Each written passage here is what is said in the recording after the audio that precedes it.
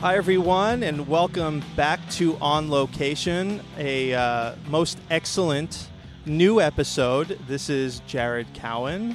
We've been on a little bit of a hiatus. This is our first episode since December when we met up with director Jeremiah Chechik at the Griswold's house from National Lampoon's Christmas Vacation. And you'll hear these planes throughout this episode. That's because the location that we're at today is right near the Van Nuys Airport here in the San Fernando Valley. So don't mind that. It's just a thing that goes on. And, you know, it's something that happens when filmmakers are working on location. This episode I wanted to do for some time, but haven't been able to get to it exactly when I wanted because I've been working on developing some tours of filming locations. I've been doing the San Fernando Valley film location, a Pasadena film locations. But yeah, I've been wanting to do this for a while, but because of the nature of the show, you know, we're not in a studio. I got to coordinate the location and then the schedules of our busy guests. So today we are in the Japanese Garden in Woodley Park in Van Nuys, California, but we're not actually, it's weird, we're not actually focusing necessarily on the beauty of these gardens today, which you should visit if you're ever in LA or you live here and you haven't been. We're here to talk about the administrative building for the Donald C. Tillman Water Reclamation Plant. And you might wonder why we're essentially at a sewage treatment facility today. Well, the glass and concrete building designed by futurist architect Anthony J. Lumsden. It opened in 1985, and it's been at the center of a number of films and television shows. Perhaps most notably, it was the exterior of Starfleet Academy and some of the latter Star Trek series. It was used in the first Austin Powers movie, Biodome, and it was used quite heavily as the Lakeside Mental Institution in the Roger Corman-produced 1990 film called Brain Dead, which starred Bill Pullman and Bill Paxton. They actually used the exterior and the interior. But just after Brain Dead used the location, it was featured in what I would argue is one of the most radical sequels ever made. And, you know, how do you follow up a successful comedy about two time-traveling San Dimas teens and not repeat yourself? And I guess the answer is to kill them and send them to hell, which brings us to why we're here today. The Tillman Water Reclamation Plant was used as the exterior of Bill and Ted University in 1991's Bill and Ted's Bogus Journey. My guest today is the film's production designer, who I would actually call an auteur of a production designer. I mean, normally you would give that title to a director because you can see that person's stamp across their films. But I would say that you can recognize the work of my guest from some of the films he's done, including Bill and Ted's Bogus Journey. He's the Academy Award-nominated art director of Ridley Scott's Blade Runner. He designed films such as Tim Burton's Pee-wee's Big Adventure, Gene Wilder's The Woman in Red. He's done comedies like Strange Brew, Back to School, Summer School, She's Out of Control, and sci-fi action films like Super Mario Brothers, Demolition Man, and Soldier. And I'd like to welcome my guest today, David L. Snyder. Thanks for joining us today. Good morning. Now, we've been corresponding for a few years, just between email and phone, doing interviews for different articles. But we just met for the first time last month at this drive-in screening of Pee-wee's Big Adventure that I worked on that was just a couple of minutes from where we are right now. Did you have a good time out there at the drive-in? I had a great time. I was frankly shocked at the number of people that showed up. It was 250 cars full of at least one person. And the screen setup was great. And as an aside, the food was great. And I hadn't seen the film except on video in a long time. It was a lot of fun. And my daughter came with her kids. And there was age groups of like probably 80 years old to like 7 years old. It was a cross section of age and interest in films. Did you ever actually see it at a drive-in? No. The first time I saw it was at the premiere at what was then Grauman's Chinese and now Mann's Chinese, I think. And I hadn't seen it on the big screen since I introduced the film at the Museum of Modern Art during the Tim Burton exhibition. Was it sort of meta watching the drive-in scene at a drive-in? Well, when the drive-in sign comes up and you're already sitting in your car? It's like the drive-in in the drive-in. It's very bizarre. It's like the stage play within the stage play. Right.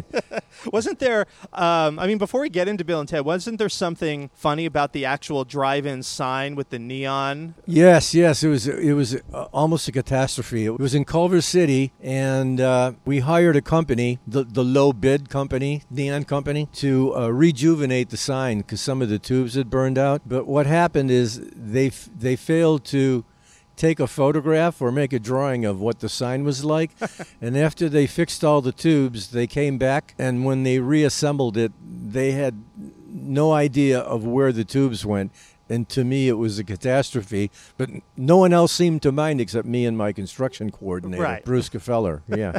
So we're at the Japanese Garden today at the Tillman Water Reclamation Plant. Have you been here since you did Bill and Ted? I have not been here since Bill and Ted, and the closest I've been here is at the drive-in of Pee-wee's Big Adventure.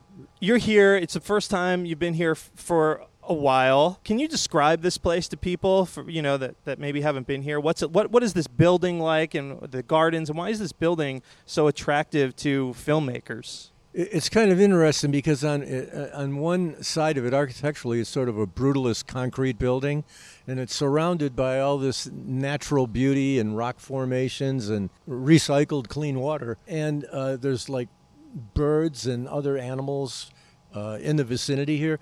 So it's a natural spot, and the idea is because it's so far in the future, back in 1991, this is the best we could do because, there wasn't the Disney Center downtown. There wasn't a lot of modernist buildings around. And the idea that it was this brutalist concrete next to the garden seemed to be that the human race was in tune with nature. Does it look like anything's changed since you've been here?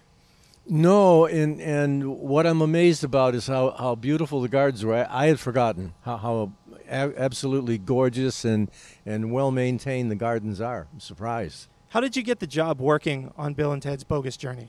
Innovative Artists, my agency, sent me to a meeting with Scott Kruth and Stephen Herrick. And I had read the script, and I thought it was great.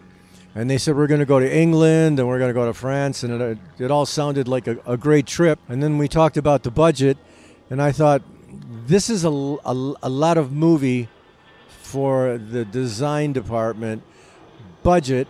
And I thought, there's an opportunity to do a great comedy, which at that time I was on a roll with comedies. And I thought about it, and Is this for the first one? Because you mentioned going to England and France. So you interviewed for Bill and Ted's Excellent Adventure. Yes, that's how it began. I interviewed for Bill and Ted's Excellent Adventure with Scott Kruth and Stephen Herrick.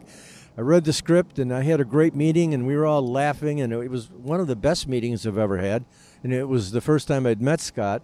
And so what happened was that I mulled it over, I talked to my agent, and I decided, you know what, if there's not enough money to do this, I'm going to look bad. So I decided to take a pass, and they were disappointed, and I was as disappointed as they were. Was there something, do you think, in your, the comedies, but was there something else in your previous work, though, that maybe they saw in you that was good for a sort of sci-fi comedy?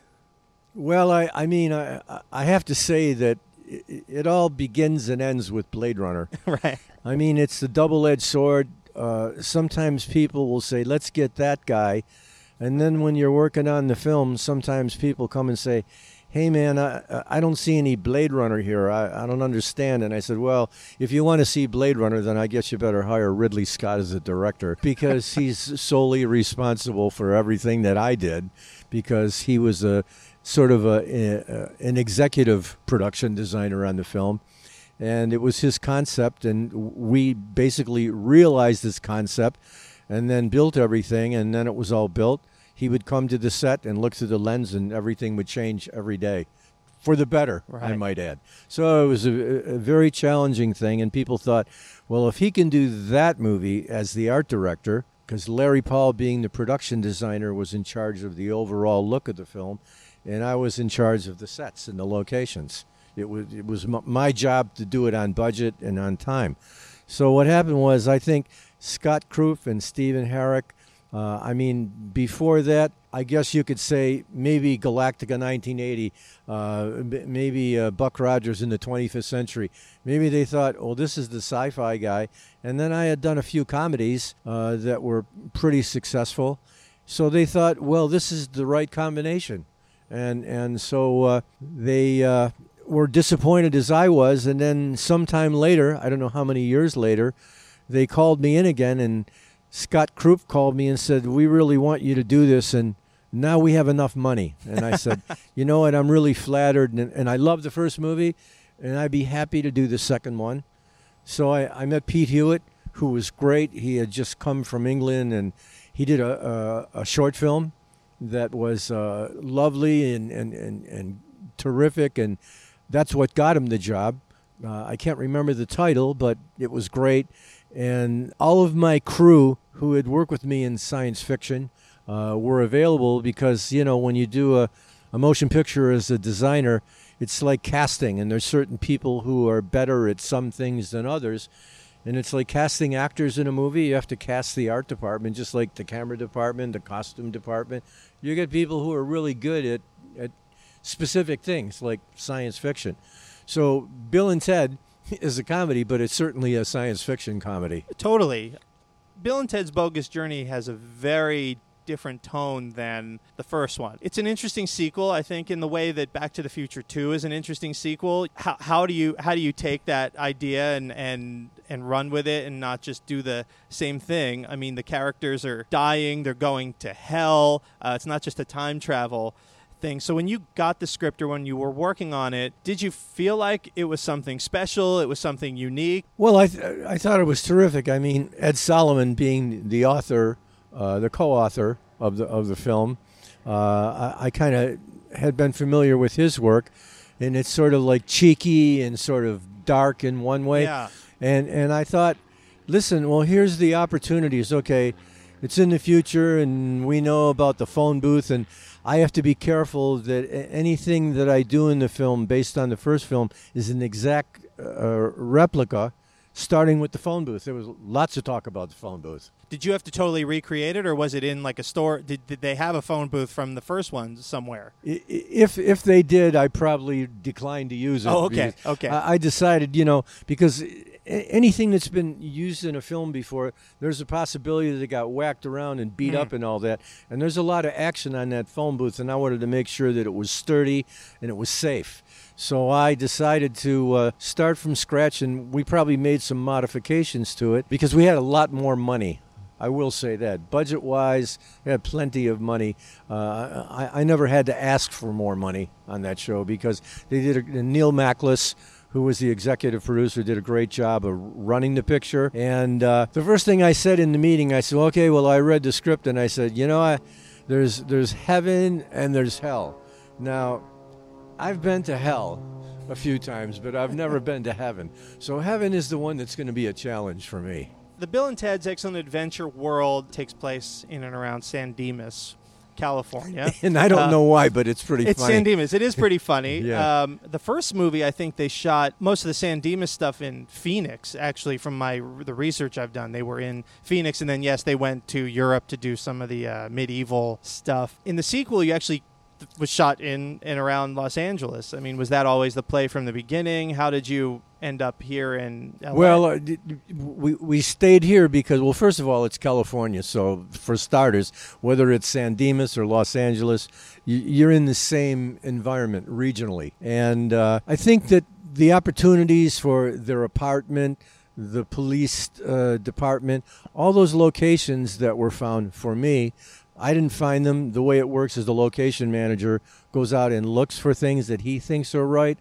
And then before the director or the producers go, I go myself so I can do my picks and selects before dragging 20 people to look at it on a technical survey. This place, it was like no contest. This was perfect. Mostly everything we found.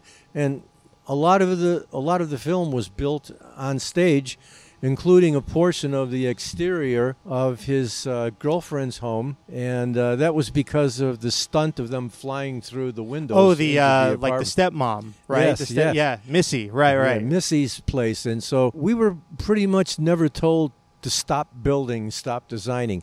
And I had guys like Simon Merton and Robbie Consing and Sarah Knowles. I had a terrific art department, so I was able to delegate a lot of the work because it was a big movie to do. Big movie in the sense of the number of sets.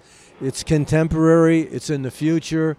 I brought on my costume designer, Marie France, who had done Purple Rain. All the people that I brought in, had to be approved by Pete Hewitt and by the producers, and everyone I brought in, there wasn't anyone who they said, no, we don't want that guy. It was an all-around thing with Simon being the guy who was good at tech hardware, who I later brought on to Super Mario Bros. With me and Soldier and lots of other films. And so it was daunting in a way, but because I had a great crew, if you're a production designer, you're really wise to give everyone their own little patch and say, okay, you can design all of this set, and I will accept what you do, and I won't get in your face.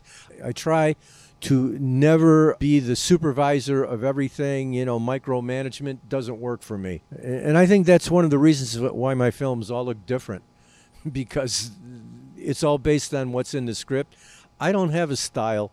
My production, design, art direction style is whatever I read on the page. I try to turn those words into pictures without a style, as opposed to MGM and Warner Brothers and RKO, who all had a head of the art department, and every studio had a style. So all the RKO, Fred and Ginger movies kind of look the same, and my films all look different. I would argue that some of the sci-fi stuff between Super Mario Brothers and Demolition Man and Soldier, what's funny is that I saw Soldier just last year. I didn't know actually you worked on it, but when I was watching it, some of the things, knowing some of your other work, I kind of thought, this kind of looks like David's work in a way. That sort of the tech hardware, the post-apocalyptic thing, and then I'm watching the credits and it was your work. So I don't know, it's funny. Where does that, and some of that's in Bill and Ted too, I feel like, especially the hell stuff, the metal, and the big bolts on things. I'm just wondering where that came from. Are you inspired by a certain type of architecture for those types of things? Well, I mean, yeah, I suppose so. It's like I can't see my movies the way anyone else does, because if you're there behind the camera for 85 days or something, you see something different than what's on the screen. I see everything that happened. Do you remember in Bill and Ted's Bogus Journey if there were any locations that were difficult to find? I don't think so. I mean, like the apartment set, for example, was, on location, but right, that the building's apartment in itself was West Hollywood. Yeah, but of course, everything else was on stage. Right. So it was all built because, hole in the floor and the head and the waist. Oh, yeah, right. All that stuff. Right. Yeah. But you used a lot of that apartment complex between the courtyard. Oh, yeah. The stairs, the garage under the apartment complex. And that building is quite striking, actually. I think it's a mid-century building with the slanted It's great, roof. Yeah. It's almost like a googie building. Yeah. And the funny thing was, the nice thing about shooting like an L.A. Apartment as opposed to New York, or like a high school or intermediate school, is it's all open plan because we don't have the snow and the cold weather. So therefore, cinematographically, you can get all these great wide shots. You're shooting in New York, you're stuck in corridors. Right. You're going up stairwells, right. 5-story walk-ups. And a lot of that has to be built on stage.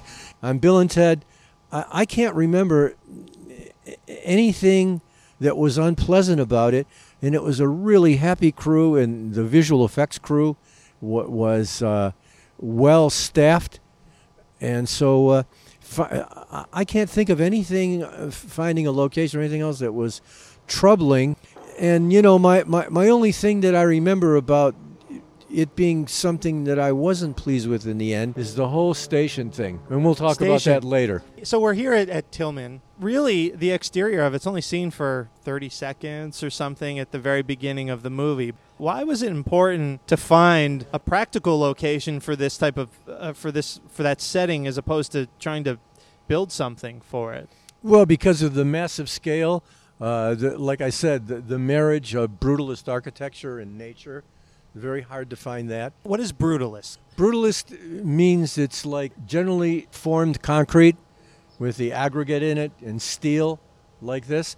And it's brutalist because it's the absence of detail, like Art Deco and like Rococo, and all those things were all about the things that you put on top of the structure, the frosting on the cake. So with brutalist architecture, there's no frosting. I see. It's the form is completely exposed, and when it was first used in Germany, the Germans were the beginning of it all, the Bauhaus movement. There was a lot of objection to it, and it took a long time for it to come to America because the American architects like Stanford White and all those people, everything was about design and decor, and that went out of fashion. One of the reasons I think that Brutalist became popular with developers because it was cheap. You know, the lack of detail saves a lot of money. And I'm not a big fan of it, and it's just one of the things I like out of many things I like. There's not many movements in architecture that I don't like. It's like music. I like all of it as long as it's good. Right. Did you have to add anything to the location to make it become Bill and Ted University? Just the two items, the statue, which was sculpted out of foam and then hard-coated. One person on the crew was brought in to just do the statue. That's all he did.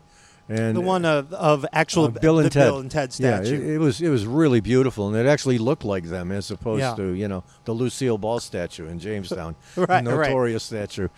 And so that and mostly it was about the colorful costumes that Marie France designed with the boots, and I mean the color palette. And by the way, this is important. The color palette in the film was based on an ultraviolet technique that had just come out where a company had taken some 10K lamp fixtures.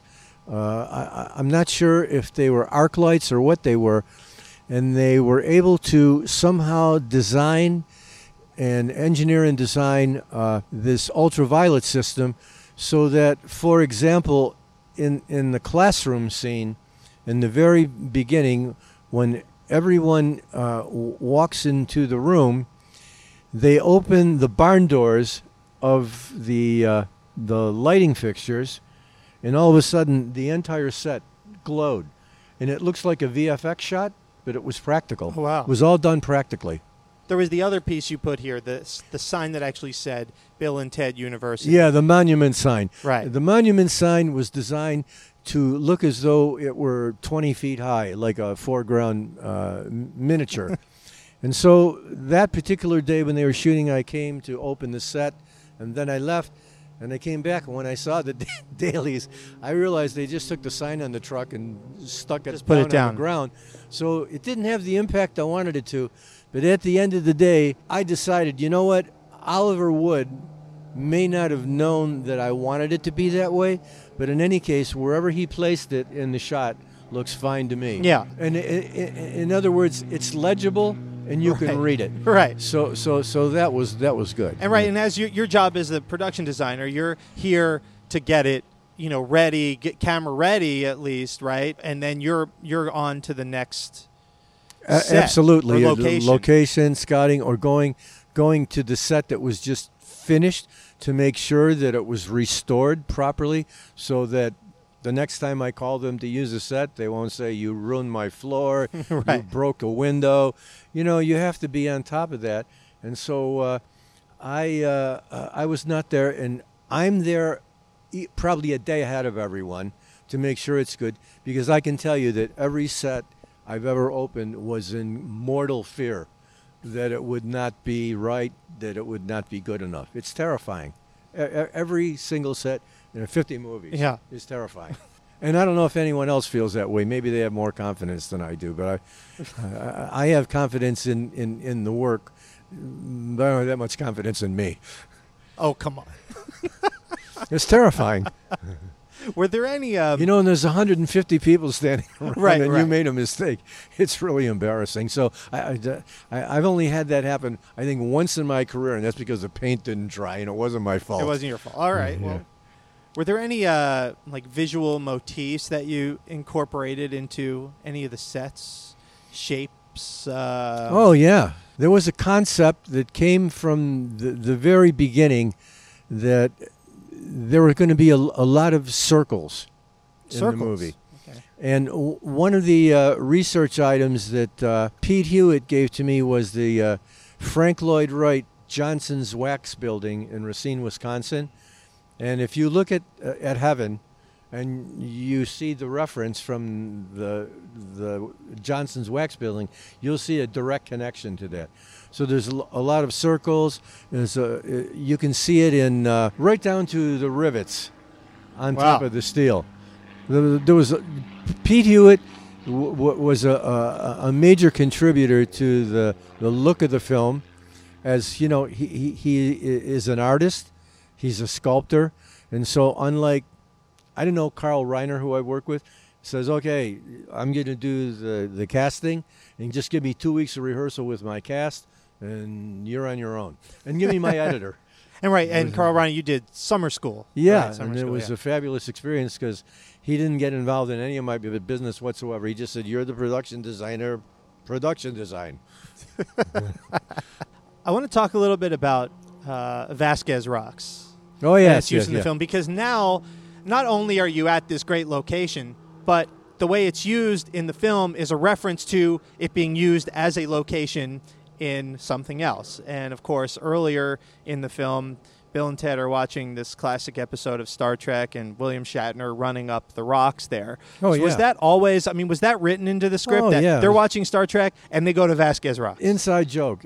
all the way, Ed Solomon and his partner, forgive me, I can't think of his name, he referenced that, and of course we had to get Paramount's clearance to use the clip, you know. Explain Vasquez Rocks, maybe again to people who aren't familiar with it. Well, first of all, they've been filming there since right. since the turn of the century, yeah. the 20th century, and apparently it was a place where banditos hung around. It was a notorious place where people shouldn't go. A gang, like robbers, highway robbers and thieves hung around there. I think that because of the fame of that, a lot of the early film directors wanted to shoot there because of its notorious history. But not only that, the shape of it is as probably great as Monument Valley and John Ford movies. Yeah, it's wonderful. One film that I was amazed when I heard that they shot there was the 1931 Dracula, though they never used the actual famous rock formations. They just used some of the trails for Renfield's carriage is going to the castle, but of course the castle in the background was all a matte painting, but the pathways was up there at Vasquez Rocks, which I thought was super cool. And of course that's been used in movies like Army of Darkness and Blazing Saddles and the Flintstones movie, I think. Did you ever use it in anything else, Vasquez Rocks? I can't think of anything else. And the thing about it is that, I don't know if you know this, but because we have a very clever costume designer and cinematographer, when Bill and Ted are dead, that's all makeup in black and white. Right. There's no CGI there, none of that. It's all done live. And I think I think Kevin Yeager did a lot of the robot stuff. But whoever did the makeup, I wish I could remember, but that to me was astonishing. No, that is amazing. And do you know how it was done photographically, though, since it was all just makeup? It was still color, but even the rocks look like they're desaturated. Oh, yeah, Oliver Wood, yeah. And by the way, I'm sure, it was shot on 35 millimeter film. Obviously, it wasn't digital 4K. And so everything that was done was in camera. And then when he went into, to color correct, he probably had that in mind. But the color, Keanu and Alex drop out, and the other guys pop up. Yeah. I thought it was an amazing shot. It is amazing. It was a stunning shot. It is. No, I was noticing it yesterday.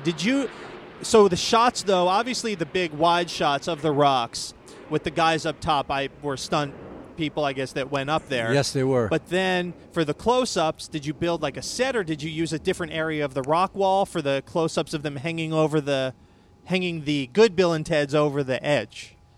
Oh, I'm certain we must have, because we built a lot of rock stuff on stage, including built a lot of rock. Floating rock. So that may have been a set piece. And by the way, the entire gargoyle was built full size. Oh, yeah. Full size. And I wish... The gargoyle being the piece, the metal sort of piece that the rock is getting... that the devil turns the switch on and the rock starts coming closer to it gets pulled on the chain, right? Yes. And then they climb up it. There's that, but also as they're walking along the top of the gargoyle, when they fall through the floor Yes. into hell. Into hell. Yes. That was all full scale, and I had a lot of 35 millimeter transparencies of it, but I just donated them to the Motion Picture Academy, and I should have scanned them beforehand, but they're safe there, and they're for anyone who wants to see them.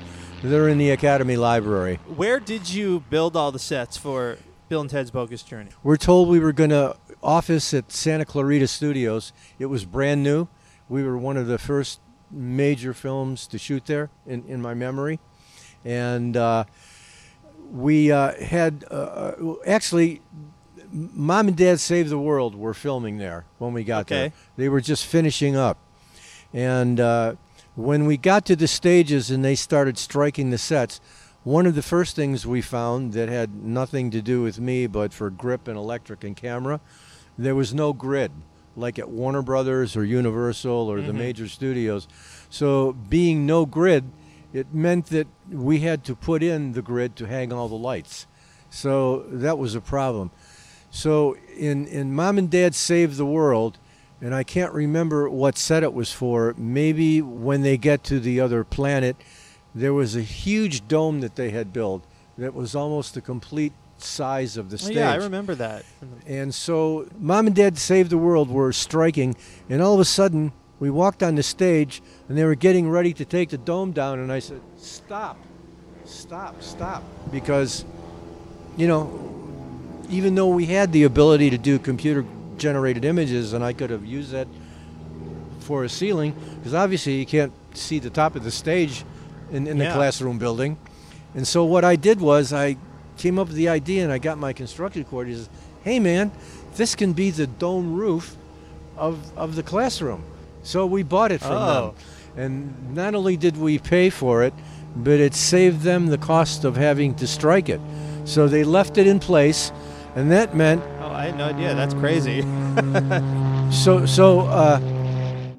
whoever the production designer of Mom and Dad was, thank you very much for the dome of the classroom building. And it was, you were telling me earlier, you're actually showing me this photo that's right here, that the stages were kind of small in terms of the ceiling height. Yes, it was a problem, but the reason to go to Santa Clarita Studios, not only it was brand new and shiny and clean, we had all of our offices there. Every department was office there. I mean, we basically took over the whole studio. And the problem was with the height of the stages, maybe it was 24 feet, I don't know. 18 feet is warehouse size, which is always a nightmare. I always avoid that. So whatever height it wasn't high enough for what we wanted to do. And the inspiration for the Heaven set was Stairway to Heaven, the David Niven film from the 1940s. And so I needed this to be bigger than I was able to build. So what we did was we got together with Greg McMurray and the visual effects team and Richard Holland. And we said, okay, look, here's what we want to do. Can you do this? And they said, yeah, sure, we can do that. So I built the sets as high as the live action would be, which is maybe, I don't know, 10 feet, 12 feet. And this is like the sets for the Heaven all the sets. Heaven sets, yeah. And we built that, and all the rest were all set extensions, including the fact that when the Heaven doors opened, they couldn't be CGI because they're in motion. We built a set of miniature doors that were like a foreground miniature, and having Oliver Wood again, that were open, and then you cut to lower portion below the cut line as they enter through the doors. So we didn't have to mat them into the shot. Right. When we had done some email correspondence before, I was asking you about locations for the Battle of the Bands. Oh, yeah. And I know you'd said there was Magic Mountain, and then of course, you know, if you're familiar with the LA area, you can recognize the exterior of the Santa Monica Civic Auditorium. But I think you had mentioned that there was something about reshooting and having to go back to a place and finding another location. Here's what happened. We shot the original Battle of the Bands at Magic Mountain because they were off-season. You know, at that time, I don't know if it's open year-round or not, but they had just recently covered it in a dome because that was an open stage at one time. I think I saw the Pointer Sisters there. And so they covered it up, and then it was decided at the end of the film that it was so good that we were going to do something different with the Battle of the Bands. And so we called Magic Mountain, and they said, yeah, well, you're out of luck because we're open now, and we have no room for you. You can't have it. So then the location guy was sent out to find a place, and we ended up at the Santa Monica Civic Auditorium interior. And what I had to do was I had to build the Magic Mountain interior inside the Santa Monica Civic Auditorium to dead match, so they could intercut if they wanted to. So luckily it was a black set. You know, it was all black. It wasn't like an ornate proscenium, you know, like at the Los Angeles Theater, right? Or anything like that. There are a couple scenes outside the auditorium. So you ended up with the Santa Monica Civic, but do you know what was to happen with those exterior shots if you just went back to Magic Mountain? Because the exterior of the Santa Monica Civic is actually pretty visually interesting. So I'm wondering if you think you would have gone there anyway to do those exterior shots. I can't remember, but all I can remember is that the interior had to be an exact replica of Magic Mountain. And you know what? I think it's even in the script and the dialogue there at the Santa Monica Civic Auditorium, now that I'm I think it's the San Dimas Civic Auditorium. Oh, it is? Okay. There's actually, I guess you guys put a sign out there, because there actually is a sign out front of the auditorium that says San Dimas Civic. So there you go. There you go, yeah. Go. And also, too, a note is that the Historical Heritage Society there is trying to save it because the city wants to demolish it. The Civic Auditorium. Yeah. Wow. Because they think it's old, but it's a mid-century beauty. Yeah, it's a beautiful building. And we're saying, why you want to do that? You're destroying history. It's like enough redevelopment, enough, you know. Yeah. Do you recall where the Circle K was?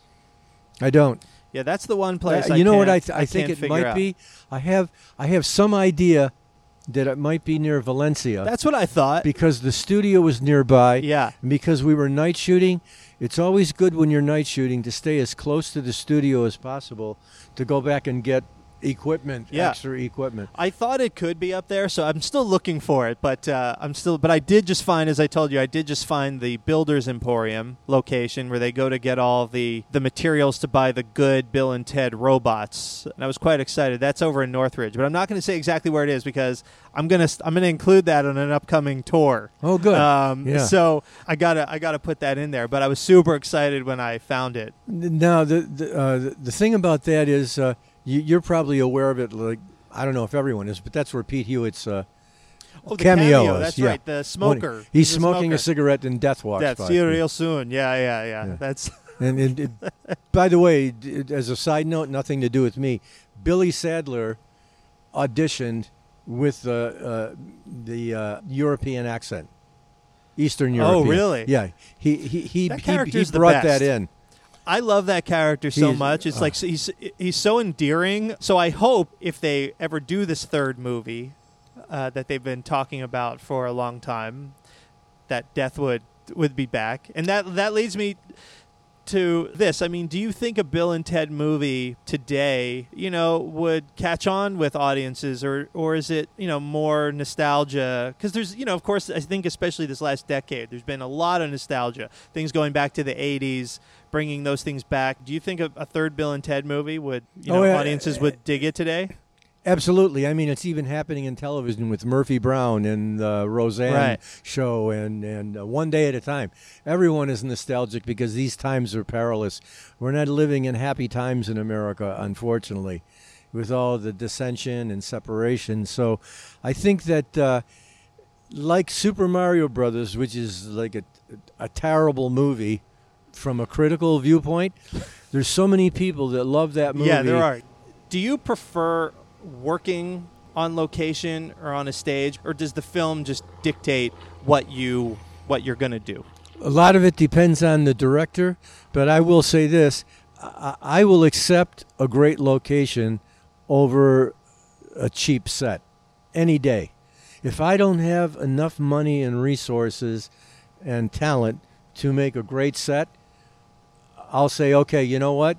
I yield. I'll take the location. And that happened a lot on Demolition Man.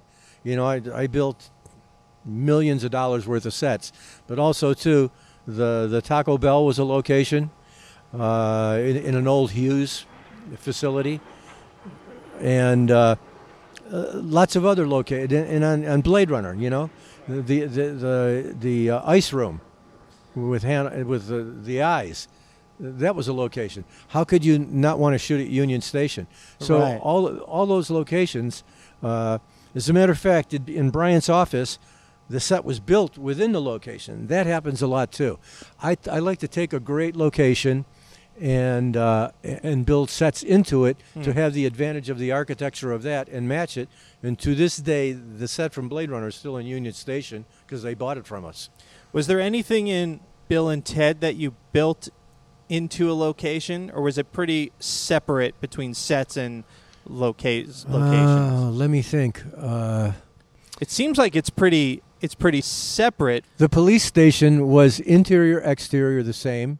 The motel was mixed. The apartment, you mean? Apartment. Yeah, you right. By the way, I named it. What did I name it? I named it the Freeway Arms, or some crazy idea like that, because it would be noisy and no one would want to live there. Freeway Arms. I got you. When you see it again, you'll know. Yeah. Freeway something. That was a joke. You did say earlier in the episode that there was nothing you were really unhappy with in the film, but Station. I wasn't unhappy with my work. I thought that Neil Mackless and Scott Krupp gave me everything I wanted. They never said you can't have it. At least in my memory, you know, right. It's a while ago. So the thing of it is I don't know if Kevin Yeager did the stations. I know he did the robots. I don't know where the idea came from, but as soon as the station showed up on the screen, that was the end of the movie for me, because I never got it. I thought they looked like phlegm. Maybe that was the intention. I don't know what Ed had on his mind, but I never got it. And all of Heaven, which was so beautiful. And the other thing, too, about Heaven, I will say that Pete and I and Oliver Wood disagreed on, is he didn't want any atmosphere, fog in Heaven. And I don't know why to this day. If there was a way for me to take those scenes and do another layer in a workstation and add it. And one of the things that bothered me about it was I had built the sets like 2 inches off the ground, every set, which is time-consuming and a lot of money to get it to lift up.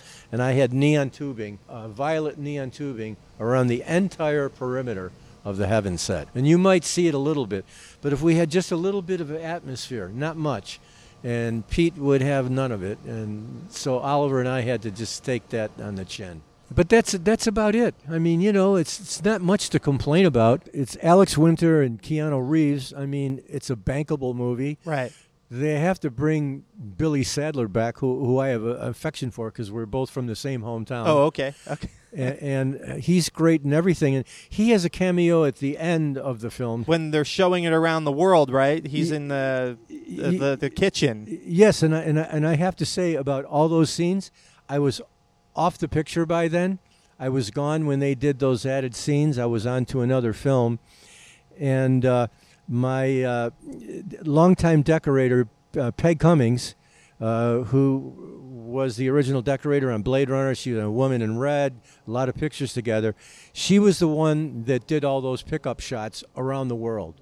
And that's why they're so amazing, because it was a great decorator who was able to do that. Well, we have to wrap up because they're going to open the garden soon. I'm sure I've talked enough. No, it's good. I want to thank you so much for coming out today. And if you are listening at home or in your car or wherever, if you live in LA or if you're visiting the area, come and see the exterior of Bill and Ted University.